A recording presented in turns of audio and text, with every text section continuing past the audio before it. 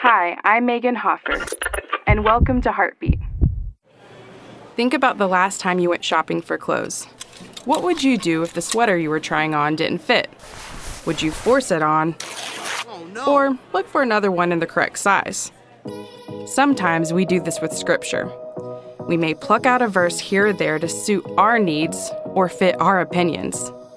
But out of context, we can do some serious damage by reading the Word of God in this way.